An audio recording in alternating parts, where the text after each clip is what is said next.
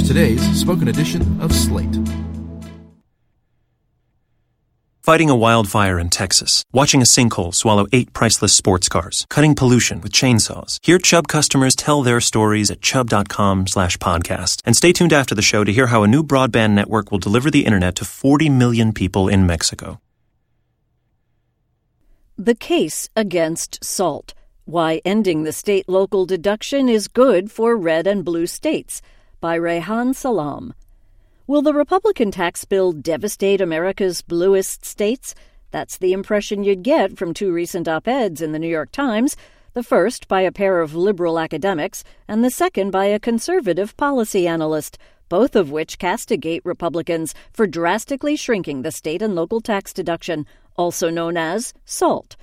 Ray Dalio, the legendary hedge fund investor, argues that curbing SALT will cause more millionaires and billionaires to flee high-tax states for low-tax states, thus causing a severe revenue crunch in the former. And in a ghoulish interview with Bloomberg, conservative gadfly Stephen Moore describes the House and Senate tax bills as death to Democrats, partly on the grounds that they go after state and local taxes. Count me as a skeptic. While conservatives do indeed have reason to cheer SALT's demise, so do egalitarians on the left and right, whether they're in blue states or red. Before I go on, I should note that I'm not a fan of the Tax Cuts and Jobs Act, TCJA, for a number of reasons. Because the federal burden on middle-income households is already quite low, the best way to help them would be to reduce their payroll tax burden. Republicans have chosen to do nothing about this, despite having recently been presented with a golden opportunity to do so. Cutting corporate taxes makes sense, but I worry that Republicans have done it in a way that will encourage U.S. multinationals to offshore more of their production activity, which is exactly the opposite of what they've set out to do. Moreover, if we're going to cut corporate taxes, I believe we ought to make up for at least some of the lost revenue by raising taxes on shareholders, as Utah Senator Mike Lee has suggested. Again, that hasn't happened. But there is one thing I like about TCJA, and that's the fact that it has reduced the SALT deduction to a vestigial rump. Specifically, the Senate and House-passed bills both eliminate the deductibility of state and local income and sales taxes, and they limit the deductibility of property taxes to $10,000. I've made the case before that Republicans should get rid of the entire SALT deduction to finance a refundable tax credit for families with children. They haven't, and I can't say I'm shocked. What's also true, however, is that once the SALT deduction is gone, it's going to be very hard to bring it back. Essentially, SALT allows high-income households in high-tax states to shield more of their income from federal taxes. Consider Massachusetts, one of the more affluent states in the U.S. Recently, there's been a big push for a 4% surtax on incomes over $1 million, the revenues from which would be plowed into various statewide spending programs.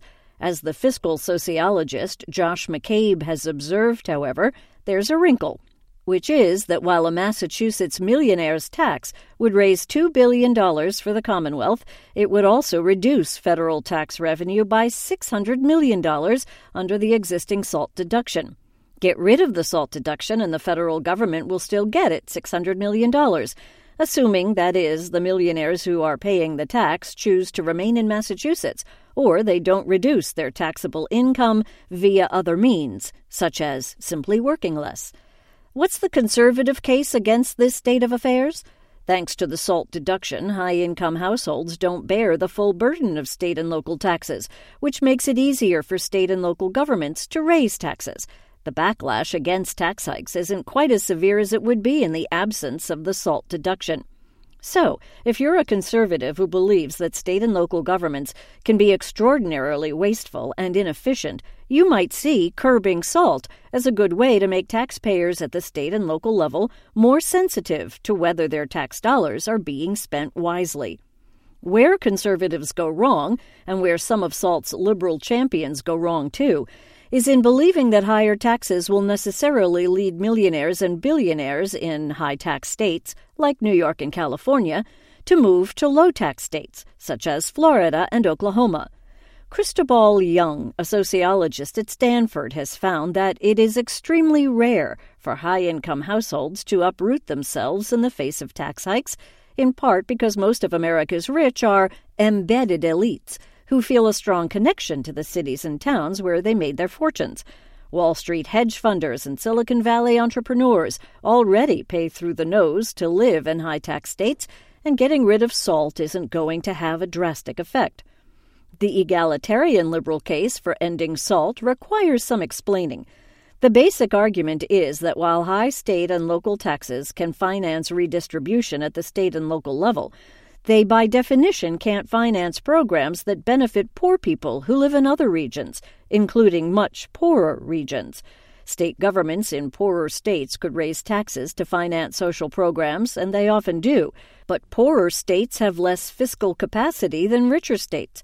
The same tax rates in both states will generate more revenue in the rich one than the poor one. To offer the same level of services, poor states have to impose higher taxes than rich states, which in turn might drive out affluent taxpayers or prevent economic development from getting off the ground in the first place. And that's why there's a strong case for making redistribution the responsibility of the federal government, which can tax rich people and finance social programs in rich and poor regions alike. The logical corollary of ending SALT would be to move forward federalizing social programs aimed at bettering the lives of the poor, such as Medicaid. In a similar vein, Congress could greatly expand the child credit and make it fully refundable, as the Democratic senators Michael Bennet and Sherrod Brown have recently proposed. One consequence of their proposal is that the federal government would provide an income floor for poor families with children, regardless of whether they live in rich states or poor states. Poor kids living in states with low levels of fiscal capacity would be the biggest beneficiaries by far. But taxpayers in poor states would benefit too, as they'd be able to share more of the burden of ensuring that local kids have a healthier start in life with taxpayers in rich states. Wouldn't federalizing these social programs undermine the role of the states as laboratories of democracy? Not in the slightest. If anything, it would make American federalism more coherent, as the federal government would focus on what it does best, cutting checks, as it's successfully done with Social Security for many decades, while leaving infrastructure and education largely in the hands of state and local governments. We could still see innovation at the state and local level. We'd ensure that poor people don't get shortchanged just because they have the misfortune of living in a poor state. That's something Republicans and Democrats should be able to get behind. This podcast was made possible by Chubb. Hear how this broadband network will change millions of lives in Mexico right now.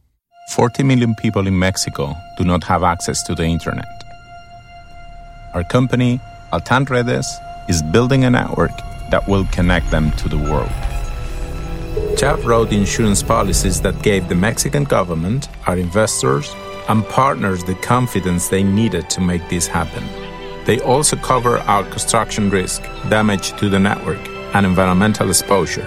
For a project this complex, Chubb was the one. Hear more stories at chubb.com/podcast.